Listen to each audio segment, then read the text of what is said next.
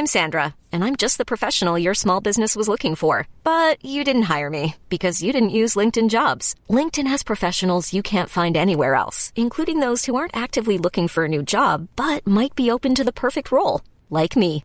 In a given month, over 70% of LinkedIn users don't visit other leading job sites. So if you're not looking on LinkedIn, you'll miss out on great candidates like Sandra. Start hiring professionals like a professional. Post your free job on linkedin.com/achieve today. Hey, I'm Ryan Reynolds. At Mint Mobile, we like to do the opposite of what Big Wireless does. They charge you a lot, we charge you a little. So naturally, when they announced they'd be raising their prices due to inflation, we decided to deflate our prices due to not hating you. That's right. We're cutting the price of Mint Unlimited from $30 a month to just $15 a month. Give it a try at mintmobile.com/switch. $45 up front for 3 months plus taxes and fees. Promo rate for new customers for limited time. Unlimited more than 40 gigabytes per month. Slows full terms at mintmobile.com. Hey, Dave. Yeah, Randy. Since we founded Bombas, we've always said our socks, underwear, and T-shirts are super soft. Any new ideas? Maybe sublimely soft. Or disgustingly cozy. Wait, what? I got it. Bombas. Absurdly comfortable essentials for yourself and for those facing homelessness. Because one purchased equals one donated. Wow, did we just write an ad? Yes. Bombas. Big comfort for everyone. Go to bombas.com/ACAST and use code ACAST for 20% off your first purchase.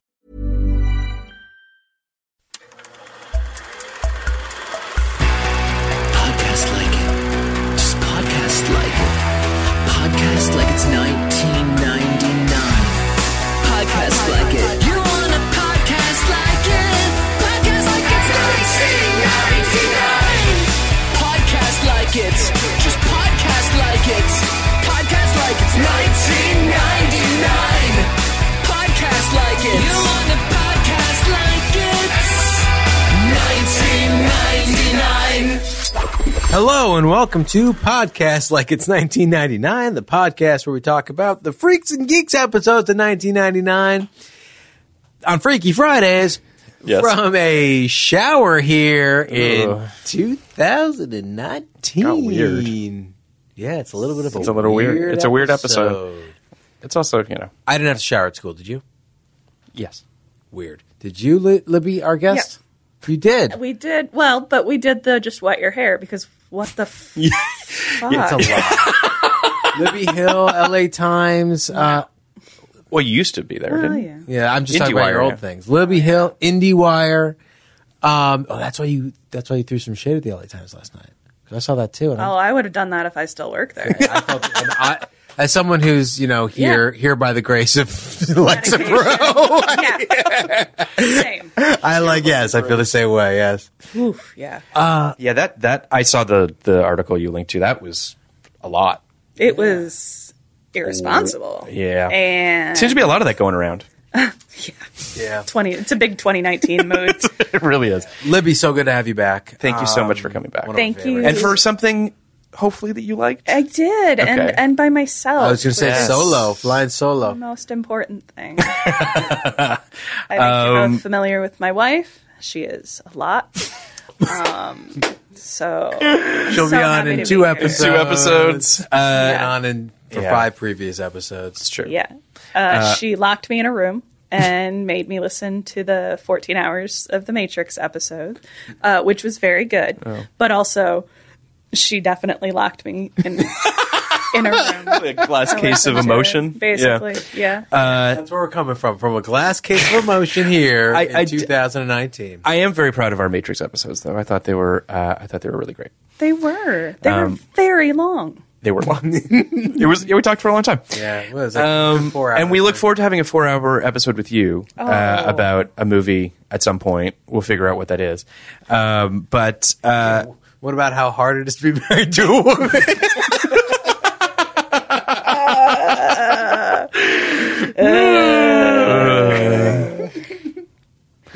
Moving on. Yeah, I can't speak to that. I'm with the band. I'm going to give the synopsis, just get it out of the way.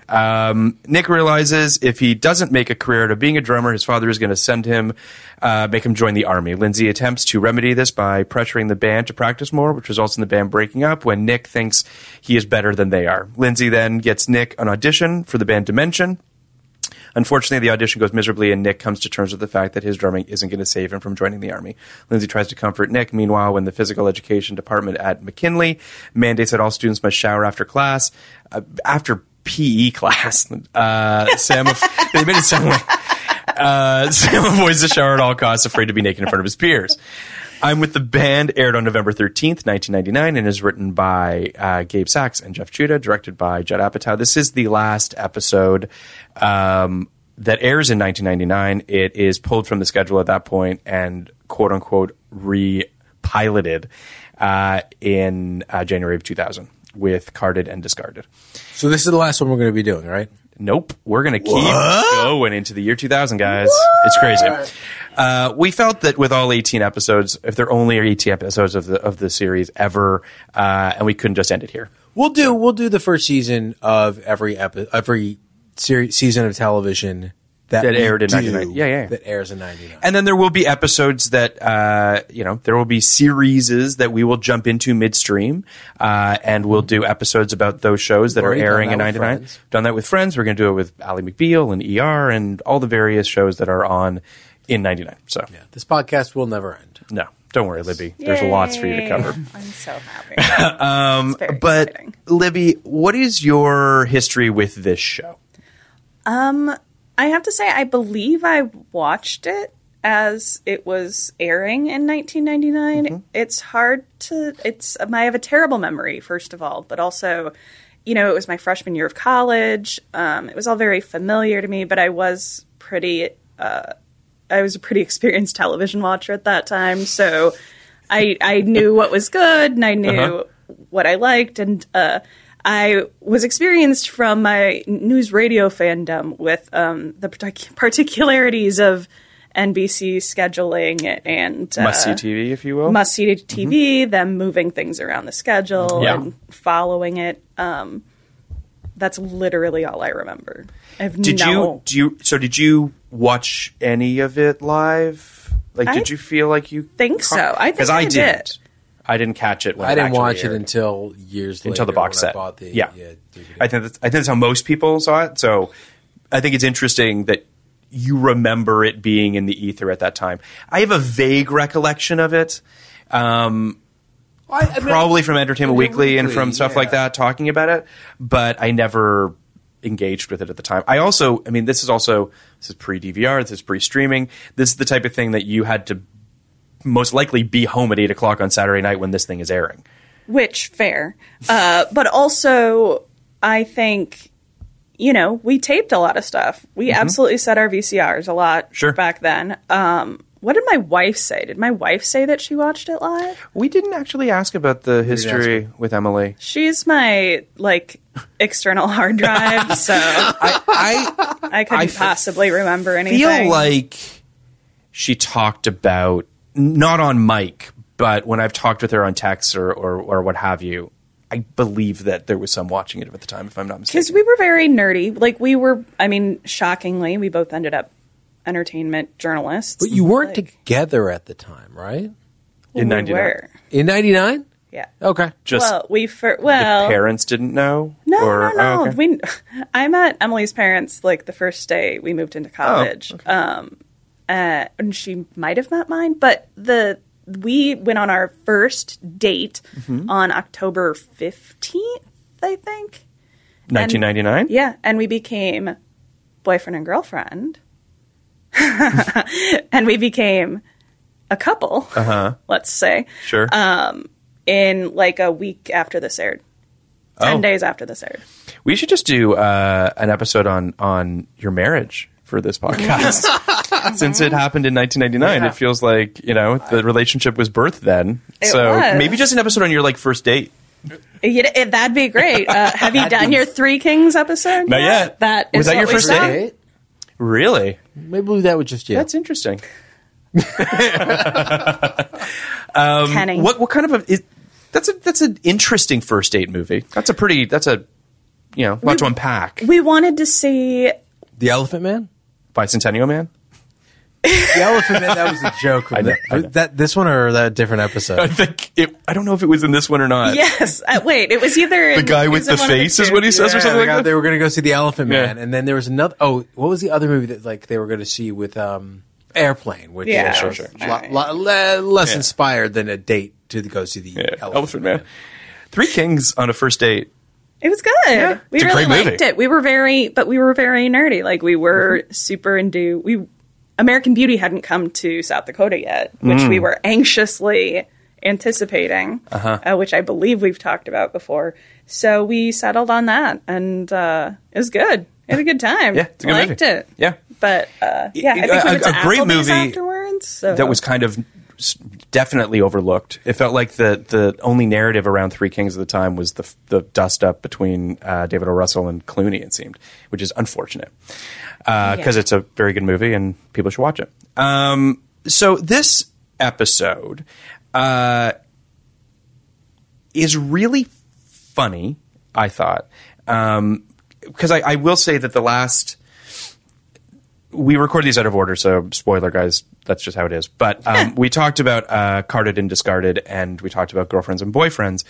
And both those episodes are very emotional. Right. That's not to say this isn't emotional. There's a lot in this episode, but there's also some pretty broad comedy in it, specifically with the drum stuff. Although baked into the drum stuff with Nick is some pretty emotional waters. Oh, yeah. Even just the opening, there's something so tragic about that first shot where you're like, this guy's fucking great. Yeah.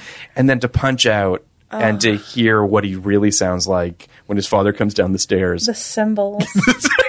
It's really heartbreaking. It's just... And I do feel like Nick's whole drummer hopes can really be summed up in the final moment of this episode where he tells her to put more dry ice out in this sad little bucket. It's really, it's great. And it really, I mean, again, this is the show, right? I mean, it really encapsulates funny, but like cringy and awkward and sad and growing up stuff that people just don't put on television. I felt like in high school there were a lot of relationships where people would hang out on the weekends, the boy and the girl, just doing whatever the boy wanted to, and the girl just kind of sat there. Like, I remember my friend was dating this guy, and he was like the best golfer. Sure. At our school. Mm-hmm. Now everyone's going to know who this is. And they would just watch golf all weekend. She said, what'd you do this week? It's like, just watch golf. So that reminded me, she's like sitting there, she's like has like the most mundane idea. And like apparently it's supposed to be fun for both of them, I guess. I don't know. Like she's also, I mean, not to jump to the end of the episode, but she's trapped in a prison at the end of this episode where she's like, oh God, what have I done? Like, what have I become a part of? Not even just, let's just say professionally with Nick in terms of his desires to be a drummer, but personally in terms of that she's crossed a Rubicon by kissing him. And now it's real. And I imagine she knows how fragile this guy is. Oh, that's why she kisses him. Yeah. Which is the wrong reason to kiss somebody. Exactly. And I think that she realizes that very quickly. I mean, even the kiss itself, which is very sweet and very nice, the fact that their relationship is birthed from a moment where he is deeply insecure and she's kissing him because of that. In I don't want to say a mother way because it's not that, but her mother is also a very like make people happy person, and she's kissing him to try to make him happy. That is not the right reason to kiss somebody. No. Well, okay, not disagreeing with any of that. Okay. It's got to be more than just that. Well, there is more. She does like him, but like, there's some. I think that there is something attractive about the vulnerability of the moment. And attractive. You know, positive emotions, not just how do I like make this awkward moment better. I don't know. Like weirdly, that's something that was a moment that I feel like I've been on the receiving end of more than once in my life. where I was at a low point and some girl kissed me.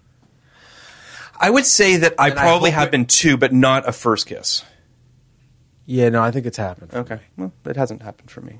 I don't say that, and I don't. That's not a judgment. In fact, I could think of two off the top of my head. Where I know that it's. I know that we get personal here on the Freaks and Geeks miniseries. One I would never. One I would never bring up. Okay, but the other one I will bring up. Okay. And it was like this really weird moment. I was in London when I was 16. I was on this it wasn't really a teen tour, but it was an intern program. There were 100 of us. Mm-hmm. And I was kind of Sam Weering after some girl that summer, right? Sam Weering. And I was just like, there was some girl there who I just decided I liked. Sure. Right? And I'm hardly talked to her. And, one of those dark moments I'm not proud of. And over the course of the month we were there, word got to her that I liked her. And word got back to me that she didn't like me back. Mm. All right. And this all kind of happened over the course of the 4 weeks. Mm-hmm. Meanwhile, there's this other girl who was my friend. And that's me. This is me in every high school story ever. That's me. This other girl who was this is one of my least favorite moments of my career.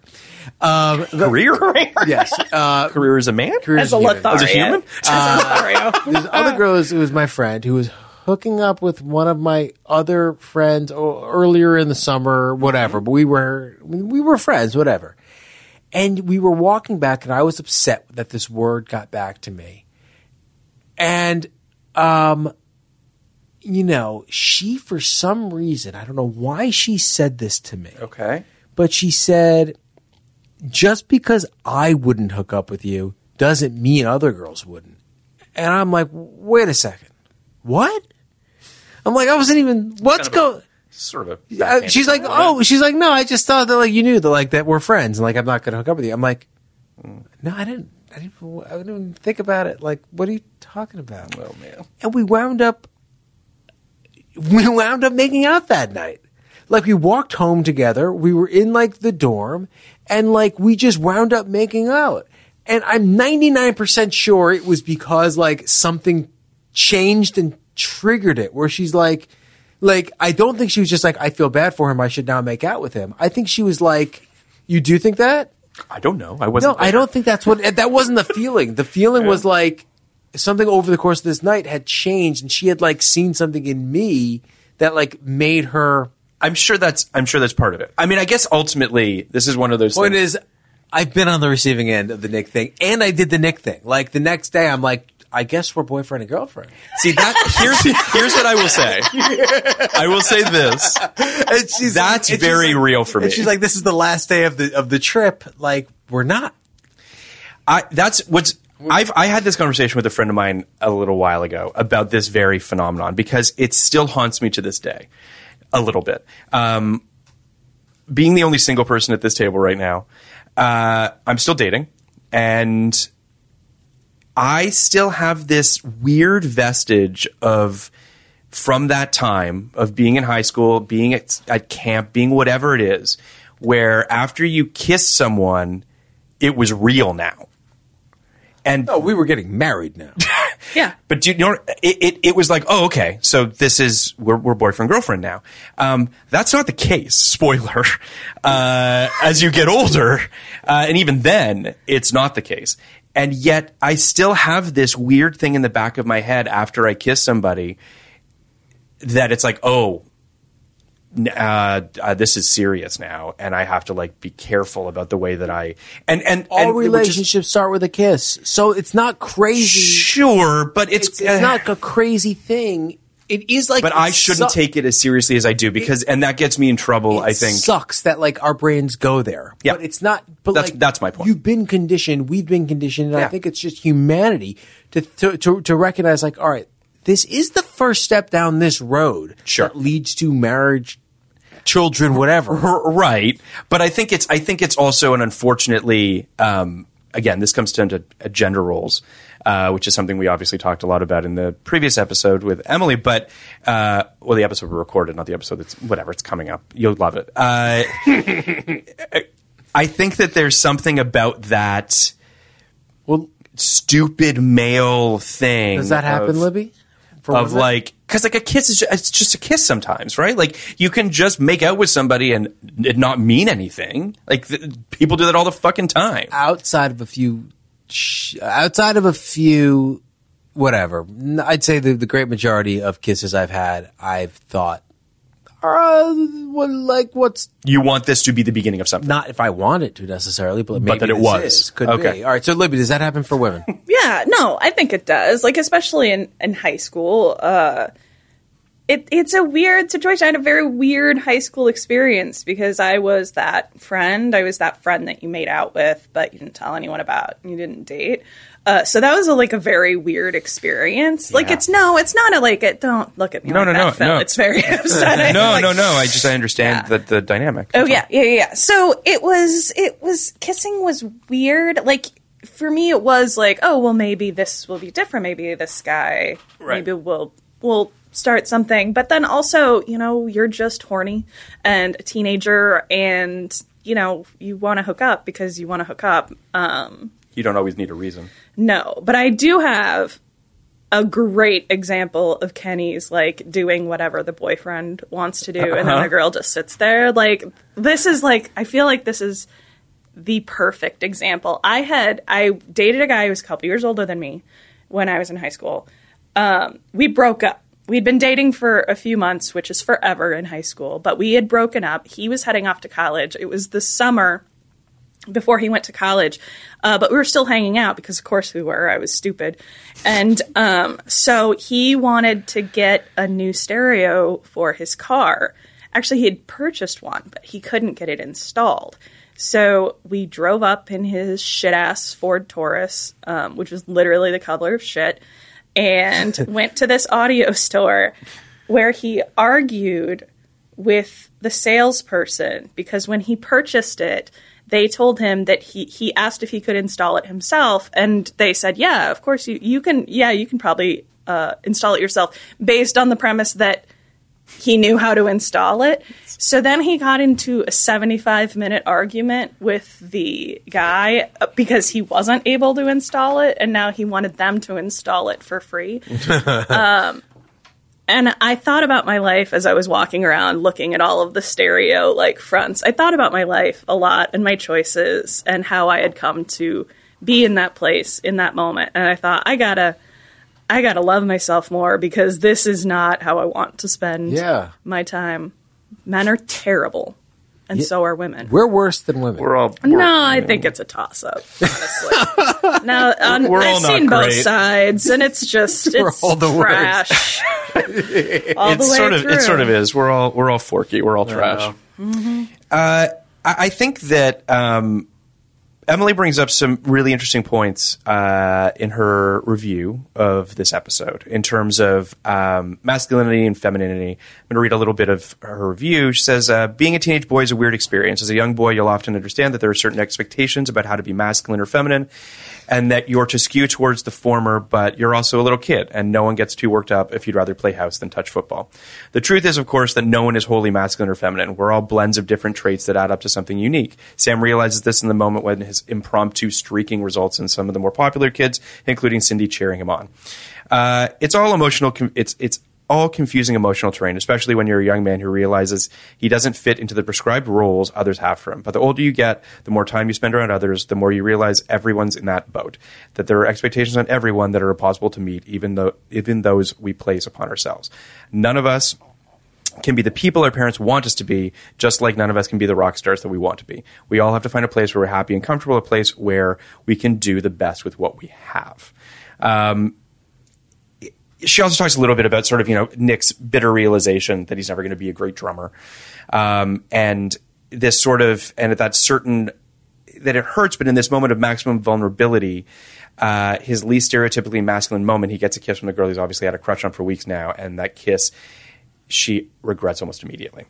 I think that this show, and I've mentioned it in previous episodes, but I'll mention it again, that the male characters get to be vulnerable on this show.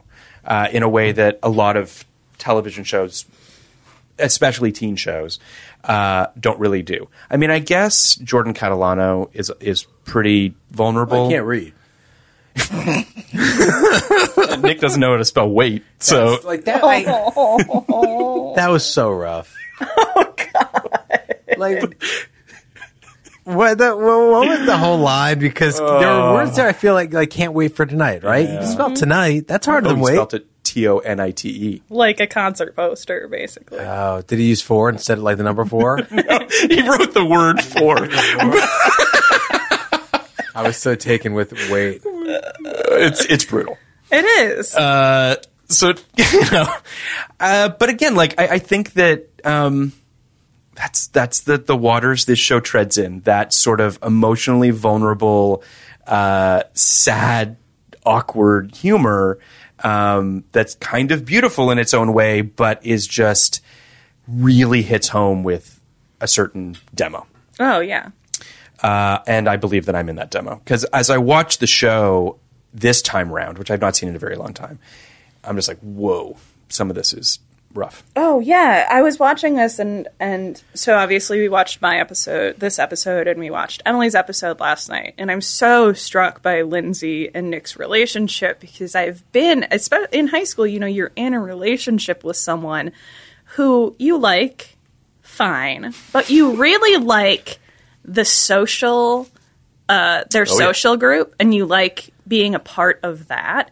And like when you're alone with that person, it's probably okay. But like when they are being themselves in front of other people, you're kind of horrified, and you look at them and you're like, oh, I don't understand what we're doing they here. Did that perfectly. You're right. Like it just like there's something and Linda Cardellini is so good because there's just this frozen sort of deer in the headlights look. Her eyes glaze over as Nick is nicking all over the place.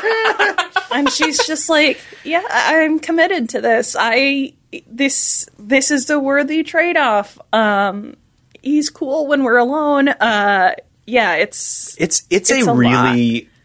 I mean, part of it, so I feel like this whole show hinges on Lindsay's arc, right? Her growth and sort of this, we are catching her at an inflection point, a moment when she's decided that I don't want to be the person I was, and I don't really know who the person is that I want to be, but these people are question marks, and they're interesting to me, and they seem like good people, quote unquote. So I'm going to go down this train and see what they – and I believe that that's how she perceives her relationship with Nick as well, which is this – she's sort of trying it on for size, but is in her heart knows that this is not a great match. And part of it is because – and this harkens to I'm assuming that you watched 8 with Emily as well. That's sort of really – it's cresting in that moment when she is – fully invested now in something that she's unprepared for. And Linda Cardellini does such a beautiful job of showing that confusion, really, more than anything, that emotional turbulence that she's going through, because he's a sweet guy. Like, we talked a little bit about how in the early run of this show, Nick's character is kind of goofy, and they just hadn't really locked into him yet as a character, it felt like. I don't know if it was Jason or if it was the writing. I'll give him credit because he didn't make sense in the first 4 or 5 episodes of the show to me, and they ran with that. They ran with the square peg thing that now the whole thing does look like it was designed. Planned. Yeah. But it's that golden retriever quality that he has that's hard to not love. So I imagine when that golden retriever starts singing Styx to you, you're on some level, you're just like, oh my God, like you're a good guy, but what the fuck is happening right now? I also just feel like, all right, so look at Lindsay a little bit. Lindsay was like a mathlete who hung out with Millie and like kind of nobody else. I mean, seems that way. Or the other mathletes, maybe Harris, people like that. I don't know. Maybe that was kind of her group, one way or another. Yeah. Lindsay thought she was trading up. Oh, 100%. Oh, yeah. And now that the ladder opens. Now that the curtains, he might be backwards. Now that the curtain's down a little bit, like there's no question that Daniel's cool. Yeah. But Ken sucks. Ken's my favorite. What's the five? My favorite because he sucks so hard. He does not give a shit about. I do because I'm just like this dude doesn't give a shit about anything. He doesn't give a fuck about anything. Ken, I'll talk about Ken in 1 second.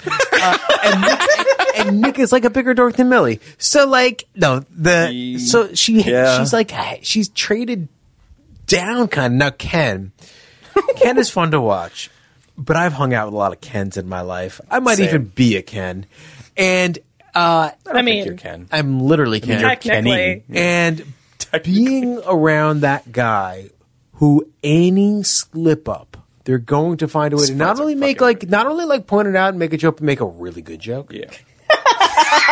Makes everybody else laugh. Yeah.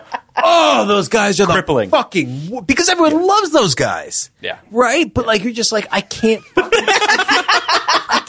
you can't fight that. A misstep because this guy's going to fucking roast me. Yeah. It's the worst. So he's really good at that. And Seth Rogen is perfect at that too. My God. I kind of miss scary Seth Rogen, to be honest. He is a little intimidating in this, man. And he was intimidating in 40-Year-Old Virgin. He had that kind of scary guy thing for a while. Yeah, that sort of monotone, not a lot of range, which gives him a lot of range. It's very... Yeah. And something I'm really interested in, save for Ken, this show is so good at everyone... with some exceptions, is really trying to be kind to other people in their own way. Mm-hmm. Some people are better at it than others, but it's very excruciating to sort of look back and remember in high school we were all kind of trying our best and just destroying each other in the process, which is why this show is kind of like an open wound. It takes you so thoroughly back to a place where we were all the most vulnerable that it's hard. It was really hard to revisit. It was harder than I was expecting. Yeah, it really has been for me watching these again in a good way though. So is Ken the one who is most well adapted to high school? He's indifferent. Which I guess makes him most adaptable. I guess what I'm asking. Yeah, I guess that's probably... He's a nihilist. He's got a sort of defense mechanism that's working for him. Ken is the one that will be exactly the same in 20 years, for better or for worse. Wouldn't want to be married. He will still be that person. No, I will say... I was insinuating you. I will say that as someone who sort of traded in that Quiz Bowl gang for the... people who thought Bloodhound Gang was really cool. It was... Oh, no. Yeah. Woo! Who are those people? Yeah. Well, a lot of them were Quiz Bowl converts. Yeah, okay. And then they got really into Insane Clown Posse. So I feel a lot... That feels like a straight line. I feel like... there's something there. Yeah, there's something there. Lindsay is, someone I feel in my soul. I'm having a good time. There is alcohol here. There wasn't alcohol before. This must be cooler than what I was doing before, no matter how much less I enjoy it. There's something I feel like one of the quintessential Lindsay episodes, or an episode that felt like I really kind of unlocked her a little bit for me, was Beers and Weirs. When she gets fake drunk on the fake alcohol, and has essentially several men profess their feelings to her, and she doesn't know what to do with any of it, and it makes her feel so much worse than she did before having these people's affection. And I mean, I imagine that is a female experience, unfortunately, or maybe not. Maybe it happens to men. I don't know. It happened to me all the time. Really? No. It didn't happen to me either. I guess, I guess I'm just speaking more to I think about, and maybe this is the wrong way to look at it, but it feels like I have female friends that are on dating apps, and it's just a fucking flood, a torrent of just awful dudes just sending messages. And for guys on the other side of that, it's throwing spaghetti against a wall and hoping that someone actually cares about what... Sending all of these horrible messages to hoping that they respond. Yeah, that's what I do, and hoping that they respond. But you understand my point. Just throwing spaghetti, penises, just throwing it against the wall. Yeah. But that's what the kids are calling it. But I think that Lindsay's character really in that episode, it feels like we're seeing the best variations of that as we progress with her character. And her kind of going all in on Nick, even if it was trepidatious at best, is very eye-opening for her character. And very eye-opening. Yeah, she's seeing the world through a very different lens. I also think that this episode feels the most friend-zoney for most of it. Like, she's just trying to be a good friend and getting him a job. I think she starts trying to become a good girlfriend. By the end? I think she starts trying to become a good girlfriend. Do you think that she really thinks he can be a great drummer? Yes, I don't think she knows the difference. Yeah. Oh, okay. I think that's right. I think she has no idea. I think thinks she's trying to be a good friend. She's treating him the way that she would treat anyone else, and she's totally blind to the fact that sheer enthusiasm and like trying to better things will absolutely be interpreted as interest. Right. As but I never. The show is so good at not locking you in her perspective that you can see how her actions would be misinterpreted. Like watching it, because I hadn't watched the previous episodes, I had sort of forgotten that they weren't a thing yet. Like because it felt like she was so focused on Nick. And I don't know if that's just because Nick was the only one interested in Lindsay, like, as a person. She's kind of brought into the group a little bit by Nick. Yeah. As perhaps a object of his affection. Yeah, I mean, I think like But she's more into Daniel in the top half of the season than she is into Nick. Like, who wouldn't be? Oh. You know, like, I think like, yeah, I think that the simple story that they would have told if they were a worse show is Nick having a thing for this girl and this girl having a thing for Daniel and playing out this love triangle 100% for episodes upon episodes. But by the fourth episode, like, Daniel and Lindsay are just not ever going to when she laughs at him in the principal's office, it's over. And, you know, I had another question about her, though. Do you guys think this is her first kiss? I'm Sandra, and I'm just the professional your small business was looking for. But you didn't hire me because you didn't use LinkedIn Jobs. LinkedIn has professionals you can't find anywhere else, including those who aren't actively looking for a new job, but might be open to the perfect role, like me. In a given month, over 70% of LinkedIn users don't visit other leading job sites. So if you're not looking on LinkedIn, you'll miss out on great candidates like Sandra. Start hiring professionals like a professional. Post your free job on linkedin.com/achieve today. Wow. Nice. Yeah. What you're hearing are the sounds of people everywhere putting on Bombas socks, underwear, and T-shirts made from absurdly soft materials that feel like plush clouds. Yeah, that plush. And the best part? For every item you purchase, Bombas donates another to someone facing homelessness. Bombas. Big comfort for everyone. Go to bombas.com/ACAST and use code ACAST for 20% off your first purchase. That's bombas.com/ACAST. Code ACAST. No.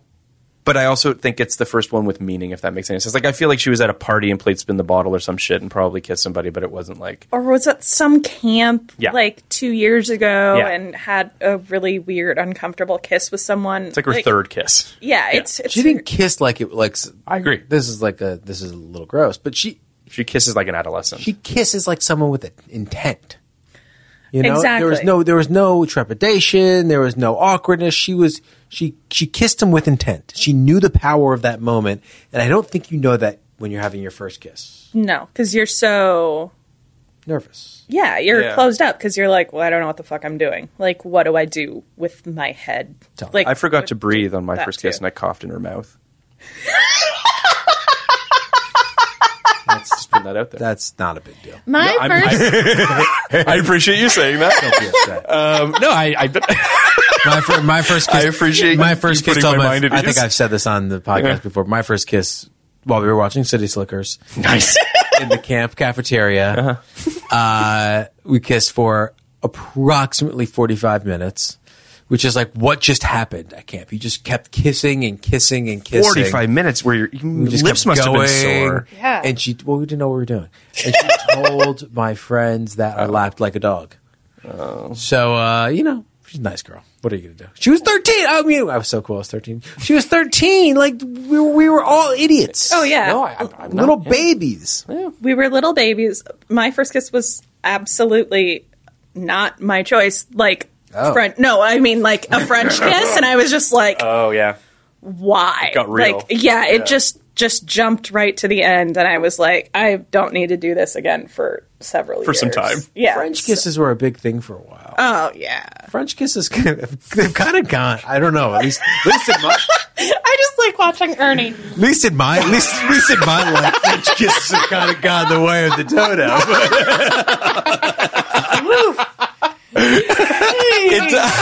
Not doing a lot of French kissing. No, really?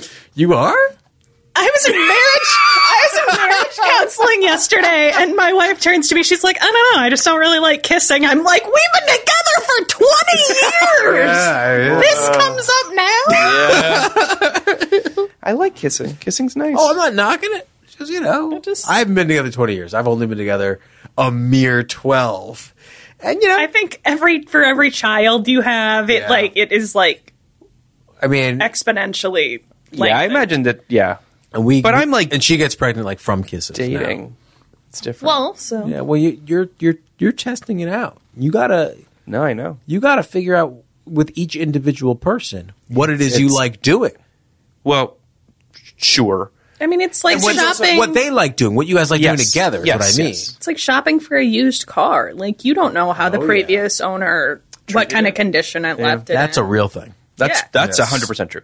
I think also, if we're talking about kissing is a style thing, and some people have different styles, and it's hard to jive with them sometimes. Right, and it's not necessarily good. They aren't necessarily good or bad kissers. They are either compatible kissers or incompatible. 100%.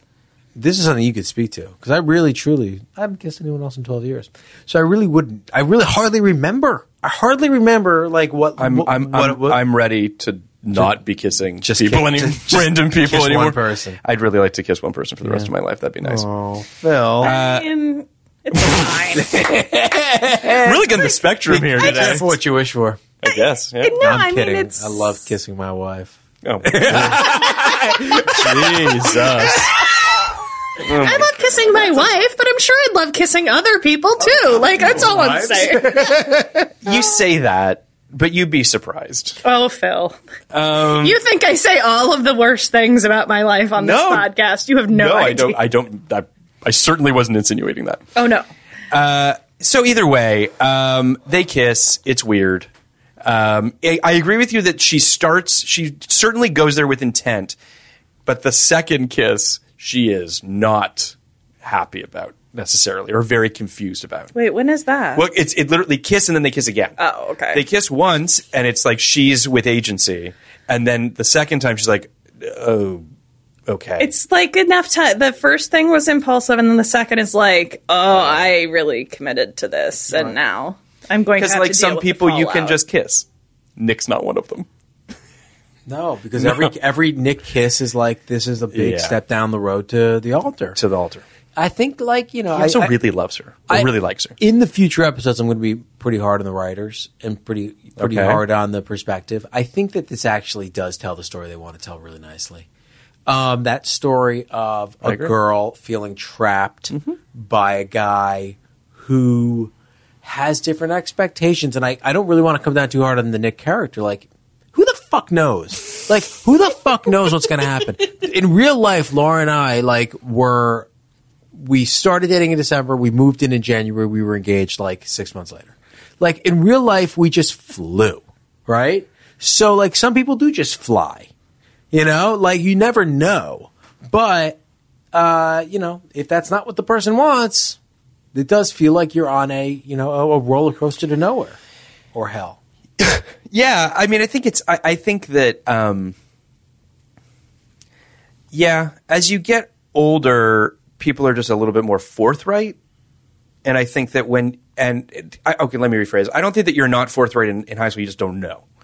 So you're a lot just more confused. I think your 20s is the worst because you kind of know what you want, but you're fucking around and you're like, it just sucks.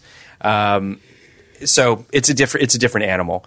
And then in theory, in 30s, you should be the person, or at least be close to the person you want to be and know who you want. But that's, again, all theoretical. But I think that this show does nicely tell us, I think. I screwed up my timeline. It was a year and a half later we were engaged. Sorry. But we were... Wait, it's a lot different. It's a bit different. But we were living together from 4 weeks from into the jump. Yeah, that's fair. Okay. He's gonna have to do so much editing in this episode. No, we don't edit. No, we don't edit. We just go straight. If I say stupid stuff, it's just out there. Like, oh, I wish you had mentioned that before we started. Because are there things that you don't want? No, I just have been all over the place. Oh no, it's great. You can tell us to edit, and we'll do it. But but we don't edit ourselves unless we insult someone we want to work with at some point. I had someone tell me something the other day. Everything with my wife about my wife. I'm sorry. I had someone tell me the other day that a fan of this podcast and a friend was like, the thing that's special about this podcast and about podcasts like this is the energy of the conversation.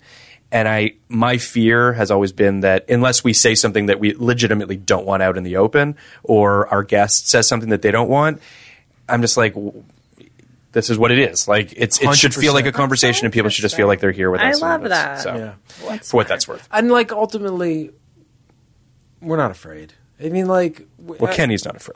I'm not afraid because I'm just not afraid. I don't know. I feel like being honest and open is the best policy, and I trust myself to some degree.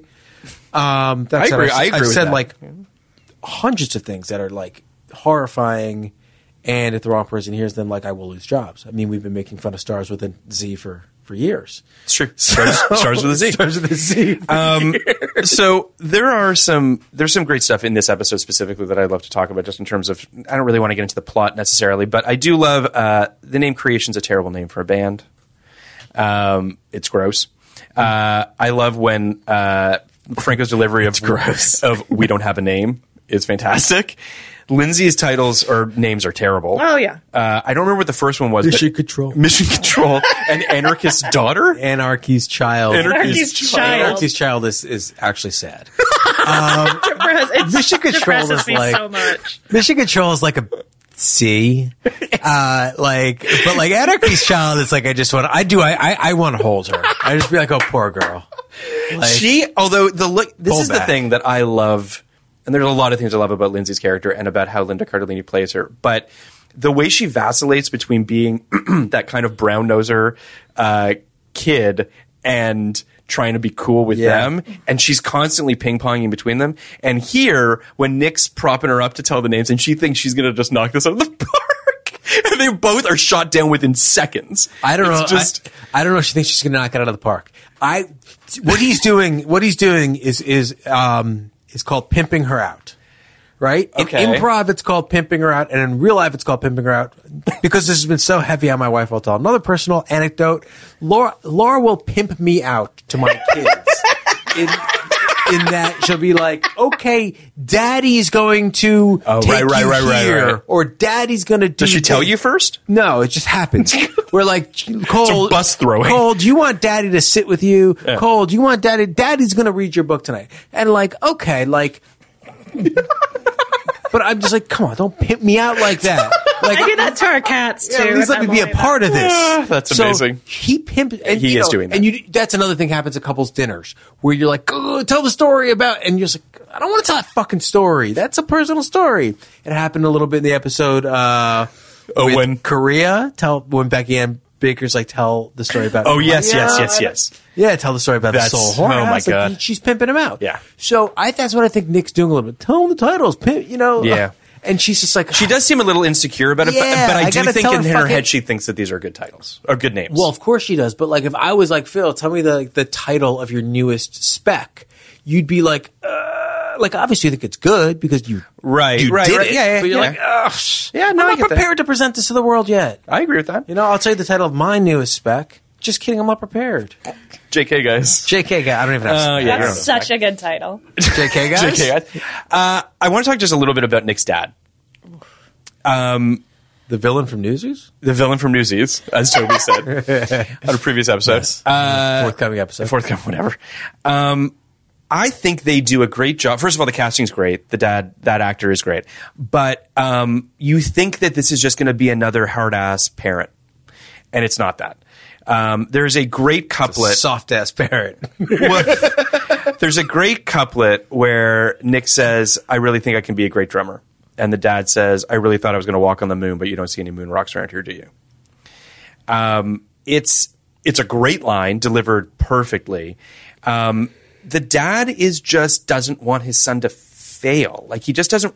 It's not that he cares what vocation he chooses, or I mean, if he could be a great drummer, he'd want him to be a great drummer. But he sees he's not a great drummer. And how reasonable is the C+ average? Yeah, that's that. Also, like, not hard. It's not like, I know he's like kind of rubbing it a little bit, but like. That's not that like Tiger Mom shit, you know? Like that's not like A+ or you're totally or you're out of the family. Like, no, I know. Like, and you also don't like, you don't get the impression that the father wants to send him to the army. Like, he doesn't want to. He knows his son's not going to succeed there. No. It's really good stuff. But he's trying to make sure he has a livelihood that he can provide for himself. Yes. Because at this point, it's not, and it's, you know, it's 1980, so we aren't necessarily forcing everyone to the university like, everyone has to go to college, everyone has to. So, like, what would Nick do if he graduated high school and didn't go into the army? Like, what? He'd have a vocation. Well, he'd have to, but he's gonna have to find a job one way or another. Yeah. But I think that there is, I mean, that's kind of the, and not to harken back to Beers and Weirs again, but there's the moment when Daniel's friends show up at the party, and they're a bunch, like, one guy they look dangerous and scary. Like, these guys didn't find jobs, and they're on perhaps the wrong side of the law. And that's the thing they skirt with the freaks a little bit that I think is interesting. I don't think Nick's ever going to be that guy. I think he'll just end up being, you know, whatever. The burnout that doesn't move out of his parents' basement. Right. Yeah, which is not what his dad wants. Oh, no. He shouldn't be that. No, I think he can be more than that. He's got more to offer. For sure. And I think, I mean, listen, we don't know, because the show, you know, unfortunately just ends, but... To me, he obviously has more to offer, right? Yeah. In that, like, he may not be a smart guy, but he can do stuff. Oh, yeah. Mm-hmm. You know, like, Franco's the one where, like, you know, Franco, it's not a nice thing to say, but it's that abusive boyfriend quality where you're like, he's going to change because I see something in him. Mm-hmm. And of course, we all see something in this character, Daniel, but like, he's probably not going to change. Mm-hmm. He's probably going to be at the party in 20 years. Yep. Who knows what Ken's going to do? I think he's going to be a comedy writer. Probably. I was thinking, by the way, true fact. I know. I think that, because I was sort of cycling in my head other groups of kids that perhaps were an inspiration to these kids. Dazed and Confused and American Graffiti were both things that sort of came to mind of kids that are in a purgatory of sorts, that feel like also just interesting eras that they took place in as well, where it felt very sort of America was in flux, and thus these kids felt sort of unmoored to a certain degree, which I think is interesting. But this conversation between Nick and his dad, or this relationship with his father, reminded me of that stuff, of kids that whether they had the support of their parents or not, and it seems like he does. I mean, his father isn't looking to fuck him over or necessarily, you know, be an asshole, but he needs guidance. And these kids seem so reticent to take any guidance from really anybody. I mean, Mr. Rosso is a marginally effective guidance counselor at times, but yeah. So I don't know. I think that's interesting. What are your experiences with high school bands? Did you have friends that were in bands? Were you exposed to that in any way? I was in bands. You were in bands? Yeah, I'm amazed this hasn't come up. What? I was in bands in high school and college. I was lead singer. So what? 3 different bands. Okay, you are Ken. I know. I took it back. So hold on. First question. Yeah. What were the names of these bands? Mission Control. In high school. Right, so in high school, I'll tell the story the right way. Okay. There was I was in a cappella groups, and I sang, and I had a lot of friends who were basically, you know, the equivalent. They weren't freaks. They were the equivalent of the freaks. Mm-hmm. and they had a band called Jimmy Llama. And Jimmy Llama? Jimmy Llama. Jimmy like Jimi Hendrix and llama like a llama. And llama like a llama. Llama like a llama. And they were kids in my grade and kids a year older than me. And I was not in this band. And I very much wanted to be in this band. Okay. And when the kids a year older than me graduated, I took over as the lead singer in that band. Oh, okay. So I was in Jimmy Llama my senior year.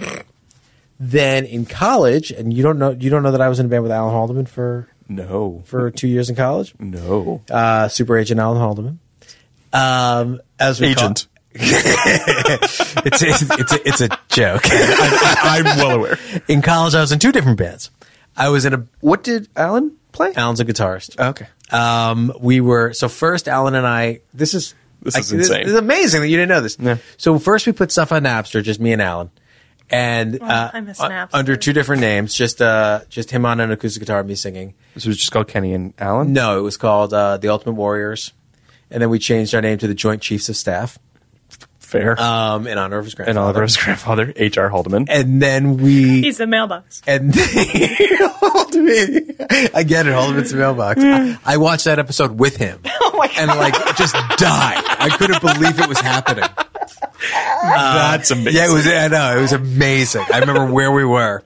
Because every once in a while, Haldeman comes up in pop culture. Sure. And I lose it. So, all right. So that was that. Then junior year, we started a band. We fought long and hard. This is an amazing kind of thing. We fought long and hard about the name, not me and Alan. It was me, Alan, our friend Matt Hayden on one side. These 2 other kids on the other side. We wound up on Yen Incidental. And that band I was in for 2 years. What does that mean? I wanted to be called the Amazing Yen String Orchestra. The Amazing what? The Amazing Yen String Orchestra, like the Amazing Yen from Ocean's 11, and then our initials would be AYSO, AYSO, like the soccer organization. Okay. All right, it means nothing to anybody. I got overruled. But what I really wanted to be called was Horses, the Fiasco. So I wanted to be called Horses the Fiasco. Why? I don't know. I kind of like it like Mana, Hands of God. I just thought Horses the Fiasco, but I got over. What were your influences? For the name? No, for your music. Oh, for the music? We did everything. I mean, we did have 6 or 7 originals. I'll play you one if you want. But we had 6 or 7 originals.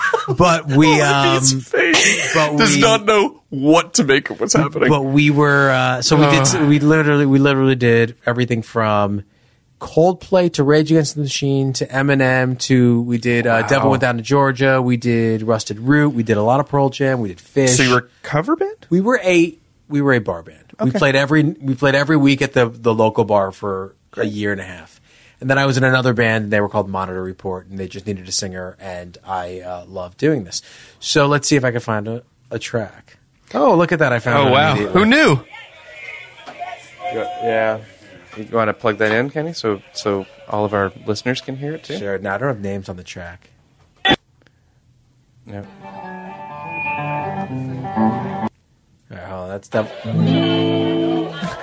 All right, so this is Dave Matthews' version of All Along the Watchtower. Yes! By Yen Incidental. Okay. And I sound good. That's why I'm playing it. So, that's Alan. Pretty good, right? We sound credible. Oh, so these were recorded live at the bar where we would play. What bar? It's called Smokey Joe's. It's called Smokes on campus at Penn. There must be some kind of way out of here. That's pretty good, huh? Said the Joker to the thief. Yeah, I'm into it. Too much confusion. What makes this the Dave Matthews version? The slower, longer version. Are you a Dave Matthews fan, Libby? I was. A businessman For a long time. Is that enough? Now then take my I think that's enough. Did I go real flat? We're going to go down before I go flat. I'll just talk over it. Oh, no, we got a lot more to go. No reason to get excited. Oh, my. Are you hear me go flat. It's awful. There are many here among us. I know. It's so long. It's so far away. Okay. So yes, I was in several bands is the answer. Did you know you're going down that route? I didn't. I really didn't. But I love that you were in bands. I was not in bands. And the difference between your situation and what I felt like the bands that I was exposed to in high school were primarily guys that liked the idea of being in a band because it meant that they might be able to get girls. The notion of a band was appealing to people as opposed to actually being in a band. I was a true artist. I'm not. I'm not questioning your motives. Obviously. I'm saying that high school in general, high school bands tended to be an excuse to hang out with your buddies, or I've never been in a band. Mm-hmm. I swear to God, I know this is going to run counter to what I say in the episode 8. Mm-hmm. I've never been in a band where the modus operandi was let's impress chicks. And that's fantastic. It was always about the music. It was just a pleasant side Yes, it was so much benefit. fun. Yeah. I'm just saying that it was I felt like the exposure I had, which was not a lot, I'll be honest, felt that way to me. So I'll just for what that's worth, I just feel like high school bands aren't always creative integrity at the forefront. As the tiebreaker, I will say that the high school bands that I was familiar with it was based around this very musical family in town, and like they all went on to be professional musicians. So and like have moderately successful what was the name bands. Of that show, the family that was in a bus? Partridge. So I guess like the thing about bands, at least the ones I like, it's hard to fake it. It's hard to fake it, and it's also hard. Like I understand, like people in bands get girls. Like that's sort of what I mean. That's real. Yeah. Not for me, but for others. But it's hard to fake it for a couple of reasons. One, it's hard to play these instruments. Absolutely. It's hard to go up there and not good. look like an idiot. Yeah. And then it costs a lot of money.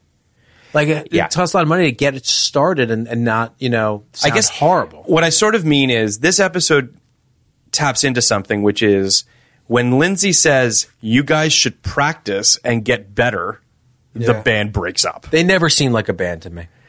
They never made any sense. Like they seemed like they were fucking around mostly. Well, that's my point. I think that the line that stuck with me was Ken being like, "We did that song 6 times. I never want to hear that song again." Like 6 times? That's fucking nothing. It's funny. It's funny how they seem to get the rights to one band's or artist's shit for an episode because they did like 3 different Cream songs. They did. And then in the subsequent episode, they did 3 different Billy Joel songs. So I mean, I love that. Like that's to me, that's kind of a dream. I loved that. So apparently, the writers were, I guess, Gabe. I think was the lead guitarist in Feedback. Oh, really? Was it Feedback? Was that the name? The name of the band? Not Feedback. Demolition. No. Yeah, What the hell Feedback is Rosso's band. Yeah, this one's a different band it's bothering me that I don't know the name of. So those guys were the writers? And then the guy behind the boards was the other writer. Huh. And then it was Paul Feig was the bassist. He's so good.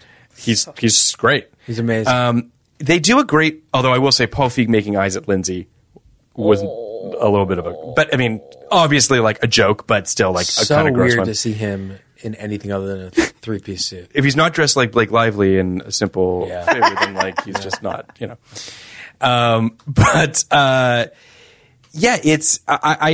don't know. I appreciated the fact that those guys, the looks that they exchange when he's drumming is really great. Again, wordless acting of people just being like, and he, by the way, like he wasn't a full-on train wreck. He knew the song. He didn't want to play it because he clearly didn't know it as well as the song he wanted to play, but he played it, and he was kind of okay in the beginning, and then it all goes to shit. It only works if he's not a full-on train wreck. If he's a full-on train wreck, it's a I agree. slapstick scene. But that's how I think most TV shows would have played it like that. Well, the way they played it was the right way. No, the way like most TV shows would have played this, I think, because this is the tone of the show is such that this is the only way you could have done it. Mm-hmm. But this is like either a sitcom plot, yes, where they, you know, Steve Urkel falls over the drums, or it's the beginning of A Star Is Born. You know, your favorite movie? Yeah, not I mean literally A Star Is Born, but like A Star Is Born, like this guy, you know, kicks ass, and then he's it's fucking that thing you do. Yeah, right. And I love that movie. Yeah, I think it's a great movie. The name was called Dimension. Just FYI. Dimension. I was like Googling. I just bugging me. But this is the right way. This is real to me. You know, totally. Yeah, and I obviously, as you know, a somewhat better than average, somewhat worse than professional singer, like I've tried out for things that I don't make. And to be around people who are actually better than me, it is like a real kick in the gut. Oh, it's brutal. It's brutal. And one of the brutal moments is at the end after his audition when he thinks that the singer is reaching to shake his hand, but he wants the drumsticks. Yeah. Those are the little things that this show is populated with that I fucking adore. Because it's just like, it's brutal just to see his face drop. He doesn't even get a handshake from a guy who he looks up to. I think also a little interesting, like kind of another, I don't think the show had any idea what they were doing in this respect, but it's worth mentioning, is a guy like Jason Segel, 6'4", white, somewhat good looking, well dressed, in shape, had a lot of privilege going into that room. And they treated him that way. They treated him like a legit possible drummer. So that, in and of itself, is a weird kind of expectation versus reality thing that he had to deal with too. Because in the beginning, the band's treating him like he knows what he's doing. Like he says a 29-piece set, and they're not making fun of him. Yeah. And at the end, Paul Feig does make fun of him for it. He has lost all the status he came into that room with. So that's, you know, that's something else. Yeah. Tell your brother he had a beautiful body. Tell your brother he if has I a beautiful told your body. brother he had a beautiful body, would he hold it against me? You have a beautiful body, Sam. You're an Adonist. If you were my brother, I mean, it's just, it's amazing. It's amazing. I love it so much. I will say this. Sam running through the halls naked. Not my favorite. Not my favorite. Just so broad and so silly. And it just didn't feel like the show. Do you think this really happened to a writer?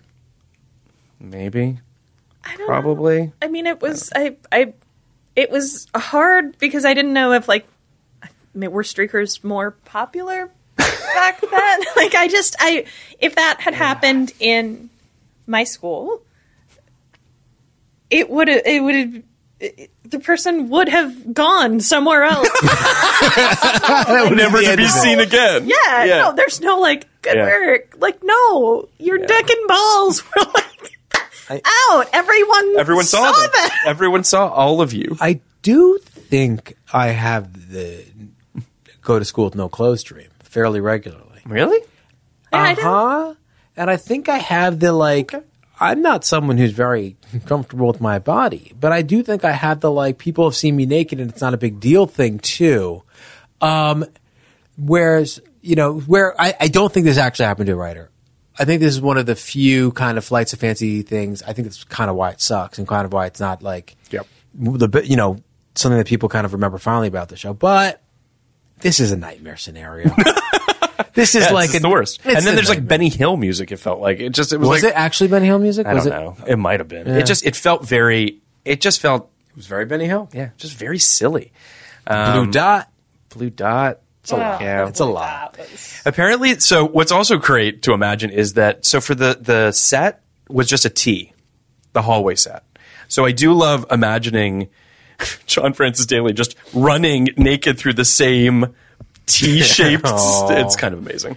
I think what really gets me about this and what I think was the minorly effective about this is like I was watching the three boys in that opening scene, just looking at their little legs and their gym shorts, and John Francis Daley was so tiny, like little toothpicks. So there is this I don't know. There's this empathy, like you're just like, no, you are not there yet. You shouldn't have to be made to shower with the big boys. Like it's very strange. It's very strange to be forced to do it. The unspoken thing here is that this guy has not started puberty yet. Mm-hmm. And it's hinted at here and there, like Neil has chest hair, and like, frankly, like, I wouldn't have wanted to shower with other guys, but that's because I was overweight. So, like, I think, like, Sam is thin, and, like, in general, he would have been more or less ignored in a shower situation, if not for the fact that he hadn't started puberty. Yep. So, him running through the halls naked is more than just mortifying because he's naked. It's mortifying because he's naked, and also he is not prepubescent. Like he's like, that's the thing. And I think, like, I mean, that's what was under serviced by the presentation. Yeah. You know? They kind of it's there in subtext, but they don't really go there.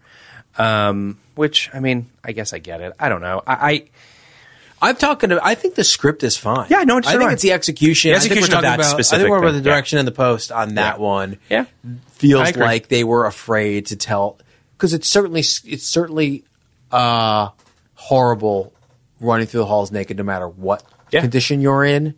But this particular situation Sam found himself in, I think was more mortifying. I agree with that. Did you guys have ropes class? Did you have a ropes course? Did you do that? That feels like a liability nightmare. We had ropes. I had ropes. Yeah. It was fucking hard. I don't remember ever having to do it, but I had ropes to do in it. my gym. Yeah. It's I mean, I don't need to tell you guys, it's really, really difficult to do.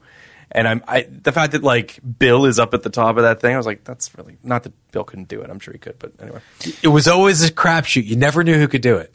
That's true. It was like the randomest kids That's were able true. to do it. Yeah. He got up there and then he was like, I don't know how to get down. I think Havershot could do it. I mean, he's the best. I mean, Yeah. I mean, that goes without saying. Yeah, I mean, I think we did it, right? This is a good episode. This is a good show. Yeah. It's a great show. It's a really great show. It's the only thing even kind of like it. I guess My So-Called Life is kind of like it, but they're sort of they're yin and yangs to each other a little bit. Yeah. I mean, I rewatched a little bit of My So-Called Life recently, and it's just a very it is obviously written by a woman in the best possible way. It's just a lot more in touch with what. Oh my God, why am I drawing a blank on her name? Angela's dealing with in a very sort of nuanced way. I also love the presentation of that show. It's a great show. I love the soft focus. I love the music. I love the dreamlike quality of everything. I love the 100%. Well, the difference there is, like, I think, and not accidentally, like, My So-Called Life is very, I think, myopic. Like, it is so, you are in Angela's head, and it's beautiful and perfect. And this is very generous to its enormous cast and everyone's foibles and shortcomings and feelings, and I agree with that 100%. Amazing, but totally different in their identical setup. Yeah. No, I think Freaks and Geeks has more of a universe, I would say. Like, it's populated in a way that My So-Called Life isn't necessarily as much. Well, it's us looking in, and My So-Called Life is us looking out. Yeah. Totally. From Angela's, It's a great show. Both great shows. So next week, we're doing episode 107. Technically 107 airing. Carded and discarded. It was technically the 10th episode produced, but the 7th one that was aired. Sort of a re-pilot, or so they say. Or so they say. We have Toby Herman coming on to talk about that with us. Coming back on. From her walk on the moon. You're on various social media. What are your handles? I am on the Twitter.com. The Twitter.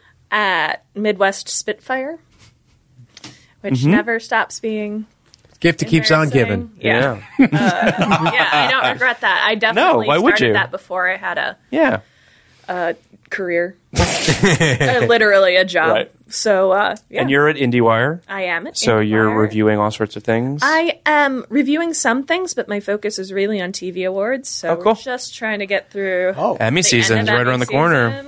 All right, so let's do this real fast. Okay. Well, shit. This is going to air after Who cares? the Emmys. Let's just do it. I want to hear what. See how good or bad I want was. to hear what Libby Who do you has to got, say. Libby?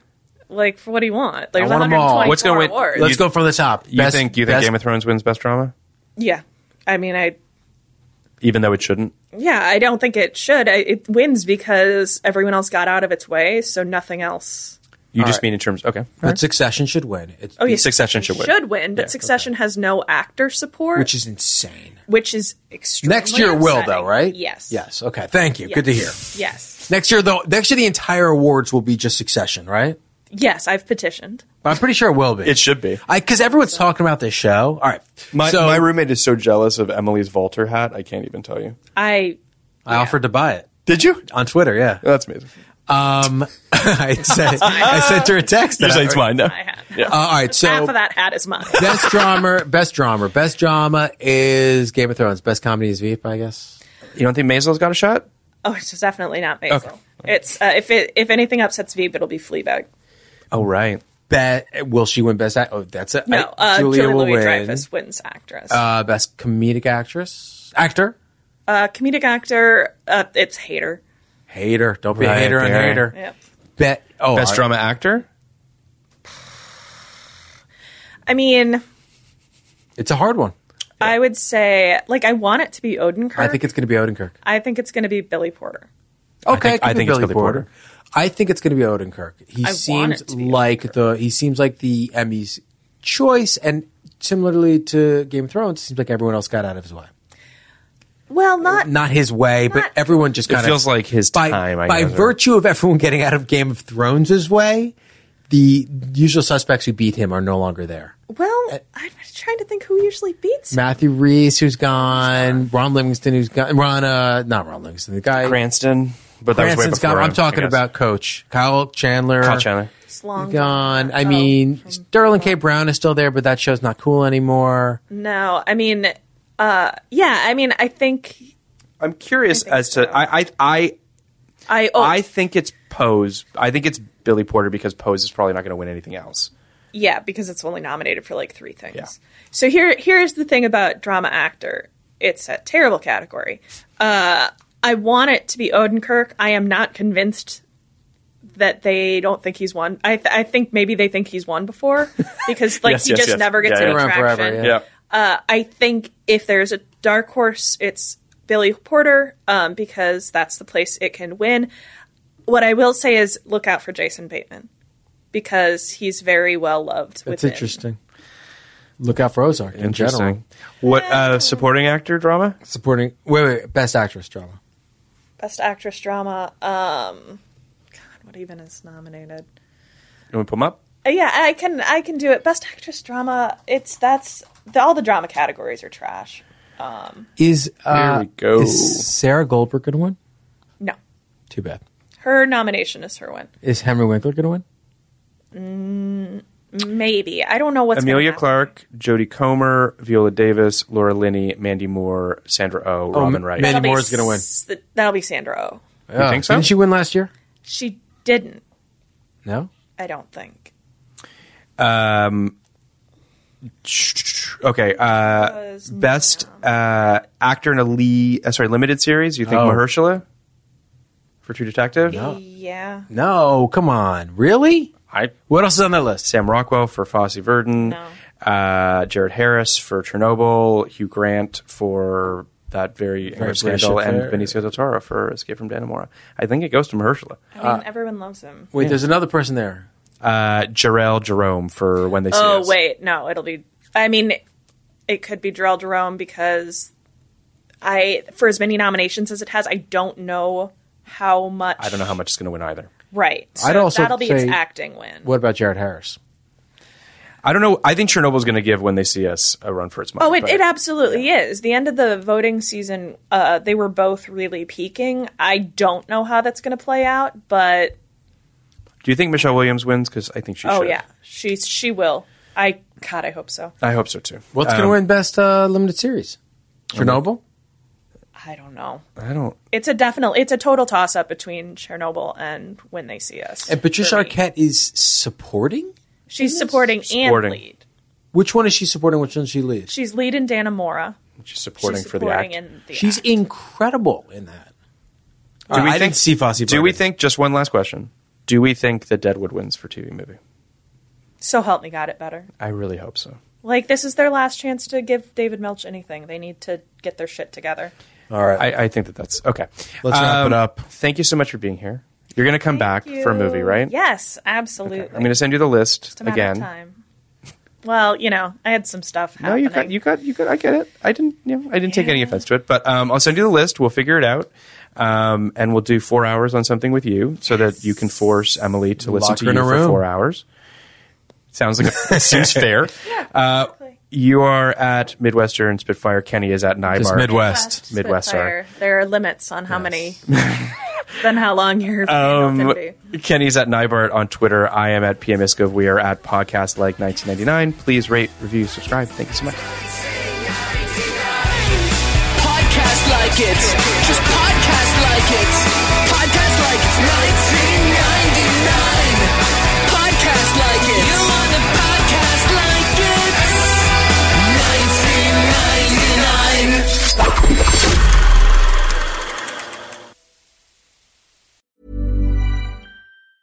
Ever catch yourself eating the same flavorless dinner 3 days in a row? Dreaming of something better? Well, HelloFresh is your guilt-free dream come true, baby. It's me, Keke Palmer. Let's wake up those taste buds with hot, juicy pecan-crusted chicken or garlic butter shrimp scampi.